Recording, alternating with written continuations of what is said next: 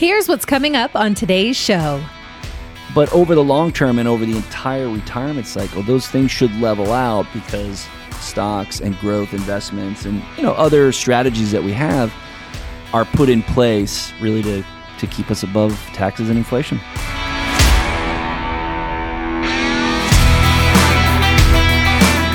When it comes to your finances, you don't want to be at a disadvantage. Tim Dyer can help. He's a wealth manager specializing in retirement planning and investment management, and he can be that financial coach that helps you achieve your goals in retirement. This is Retirement Power Play.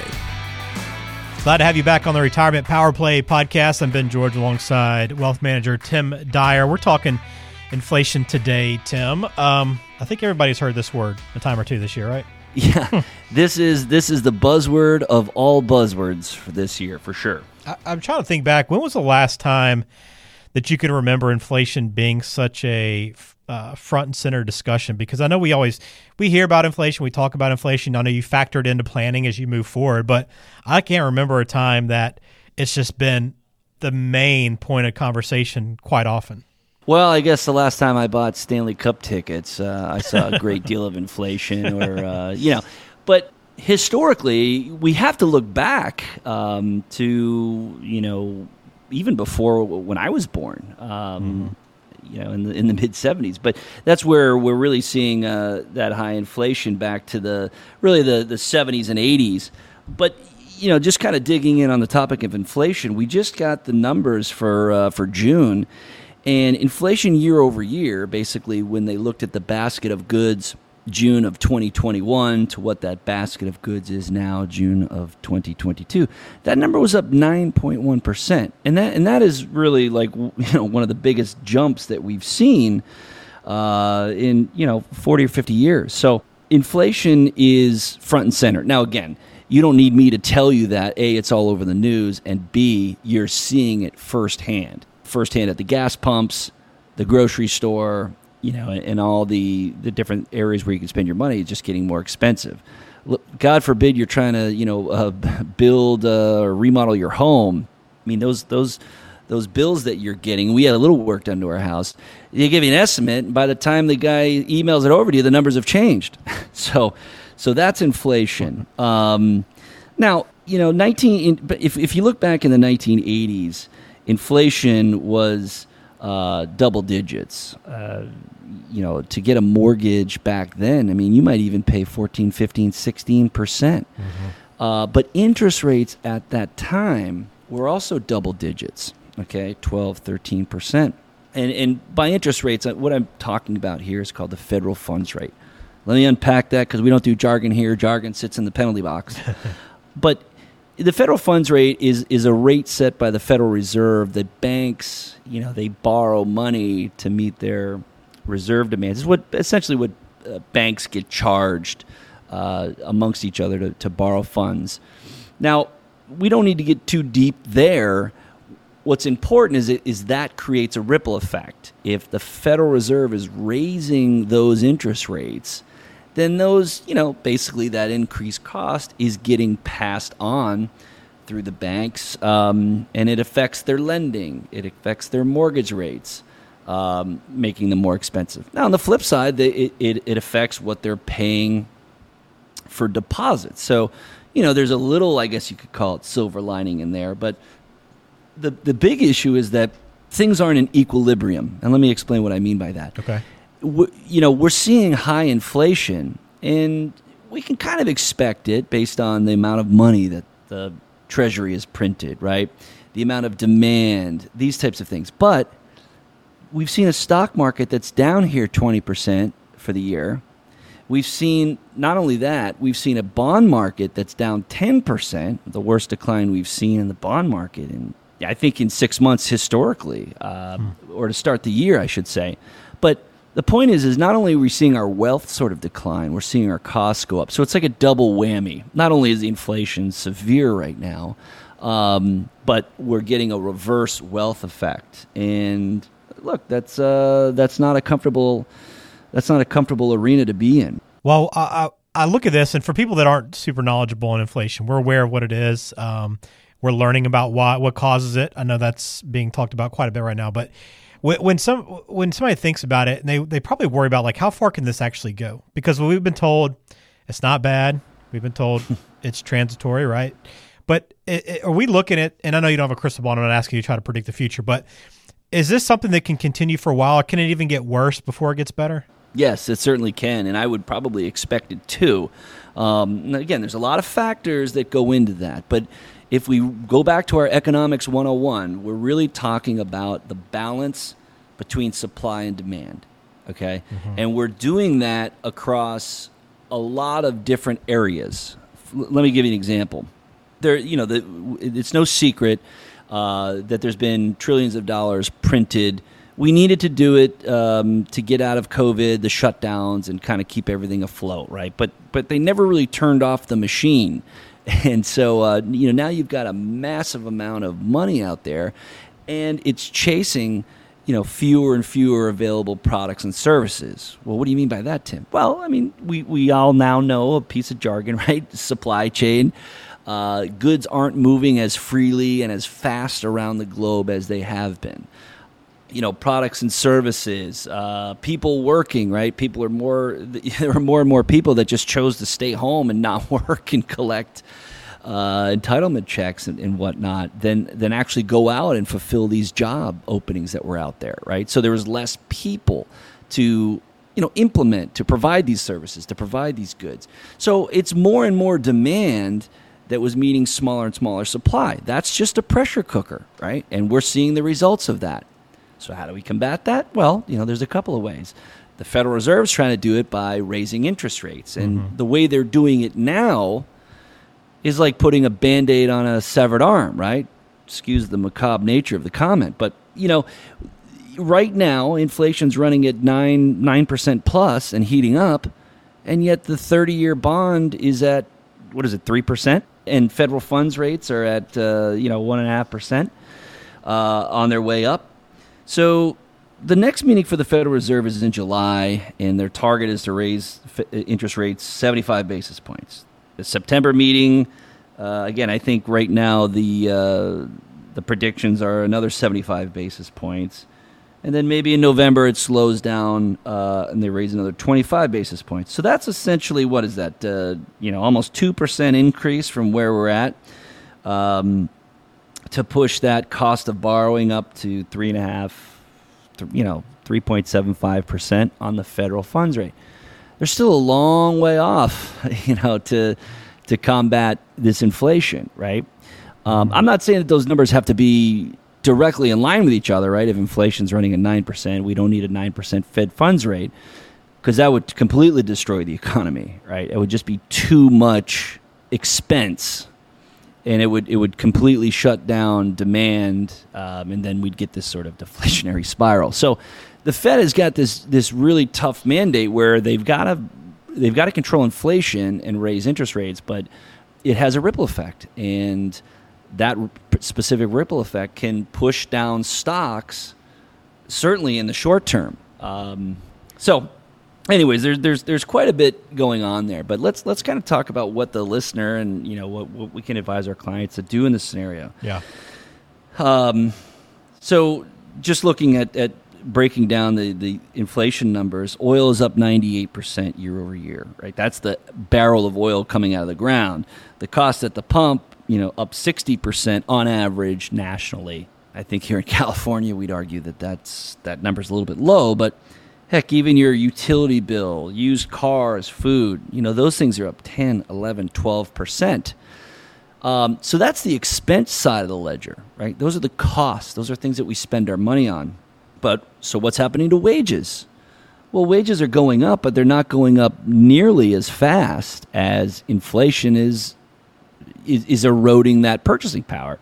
So if we have real wage growth, in the single digits, maybe 4 or 5% growth, and we've got inflation, then our net, what we call our real wage growth, is negative. And that's what we're seeing right now. We've had 15 consecutive months of negative real wage growth, even though average hourly earnings are kind of going up. So again, we ping pong around a little bit here, but the way our income is going up is not matching the way our expenses are going up. All right. Mm-hmm. So what can we do? Getting back to that point, what matters to our clients? One thing that you can look at, and we've talked about this before, but you can purchase something called an I-bond. An I-bond is issued by the U.S. Treasury, and it's really linked to inflation.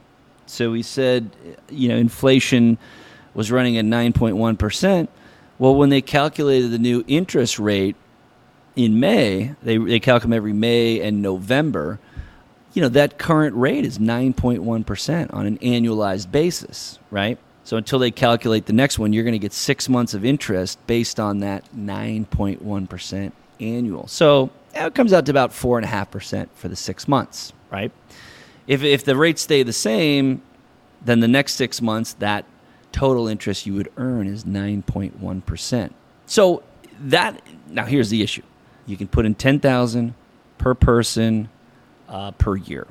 So okay. You can't take a large sum. You can't put it in an IRA account. There's some clauses around it, but this is just a small step that you can take to combat some of that inflation. So I-bonds. We actually have a YouTube video specifically on that where we get into some more details. But here's the other thing. You think about stocks.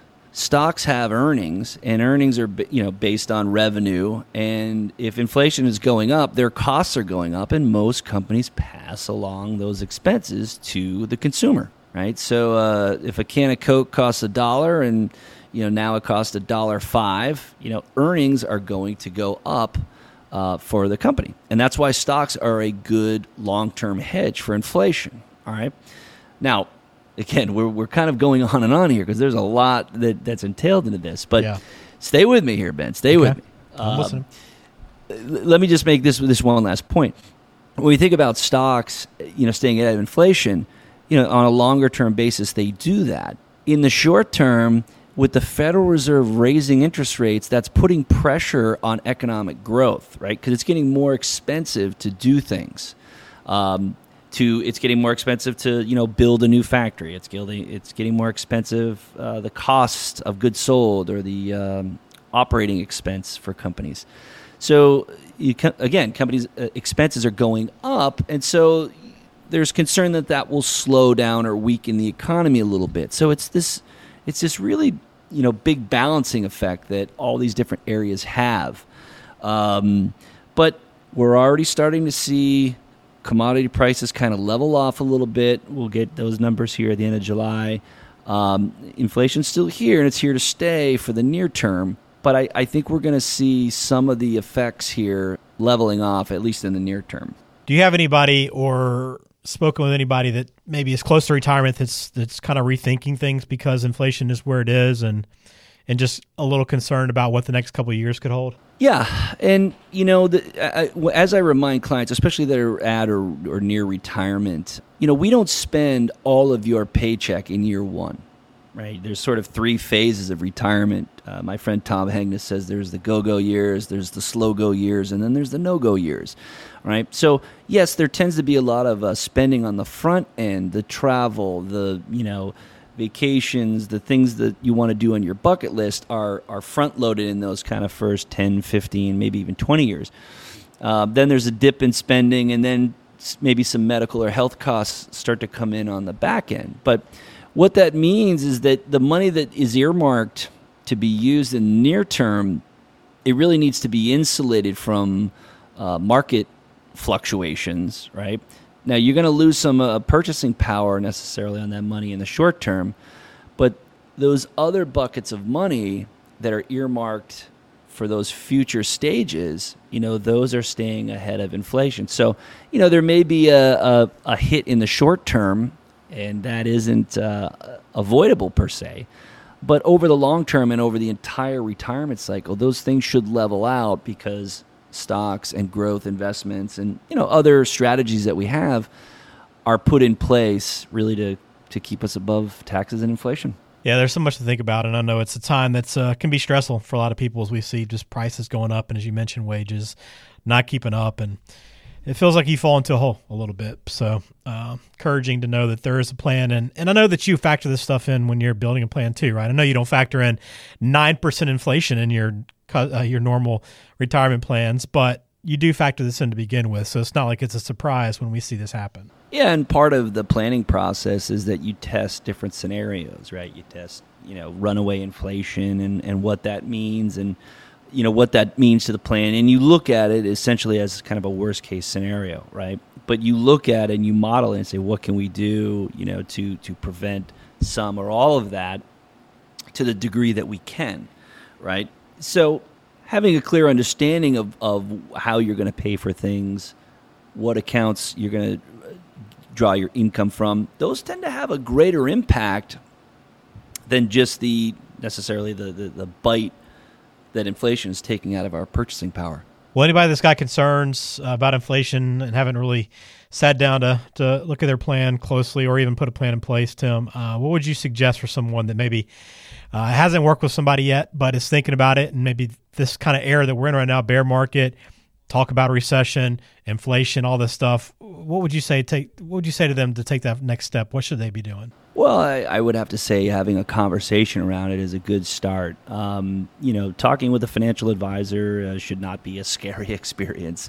In fact, when we meet with clients on an initial, interview, or we call it a, first meeting, if you will, we're looking at situations and we're also bringing up concerns, things that are on your mind, things that are keeping you up at night. For some people, it's, the frontline headlines right now of inflation. For others, it's, running out of money or being able to spend more time with their family, whatever that might be. So, having an understanding and just getting some clarity around these things, because the information is out there. The problem is there's too much of it and a lot of it is conflicting. So, speak to somebody that knows how to sort of block out the noise that you don't need, and then just bring in the clarity and the understanding and the resources, if you will, about the information that you do need to make smart decisions with your money, and those decisions that are going to directly affect you. So, I guess just in simple, reach out. We have the ability. You can reach out. You can schedule a meeting right through our website. Or bring up these questions with your financial advisor and say, what can we do to combat, in this specific example, the ravaging effects of inflation. Excuse me, tongue twister there. It'll get you. It trips all of us up right now, that's for sure. So, good stuff, Tim. Any final thoughts? Anything else you want to conclude with before we close it out? I know we covered a lot already. We did. There's a lot to go in here. I would say if we can take some questions in the mailbag, or as questions come in, and we can just address them in another episode, if you will. But there's a lot of information out there. It's, again, the media loves it. They take a topic, they squeeze it to death. They add in terms and jargon. We put jargon in the penalty box. But whether it's transitory or with all these terms that come up and everybody sort of revolves around them, it's part of the overall inputs, if you will. It's part of the process, right? And inflation, it hasn't been a frontline topic. Now it is, and now we deal with it and we move on. Yep. It's always going to be something. So we'll navigate it. Yep. All right. Well, we do appreciate it, Tim, as always. I know if you want to get deeper into inflation in this conversation, I just encourage you to sit down with Tim directly and ask those questions to him. You can always call him. That phone number, 858-459-3937. You can also log on DyerWM.com. And all of our podcasts can be found online at retirementpowerplaypodcast.com. All right, Tim, we'll close it out. I know we'll be tracking this probably more as we move forward, but good starting point, and I think a lot of good information for people to try to digest. You got it, Ben. Thanks for listening to the Retirement Power Play podcast. For Tim Dyer, Wealth Manager at Dyer Wealth Management, I am Ben George. We'll talk to you next time.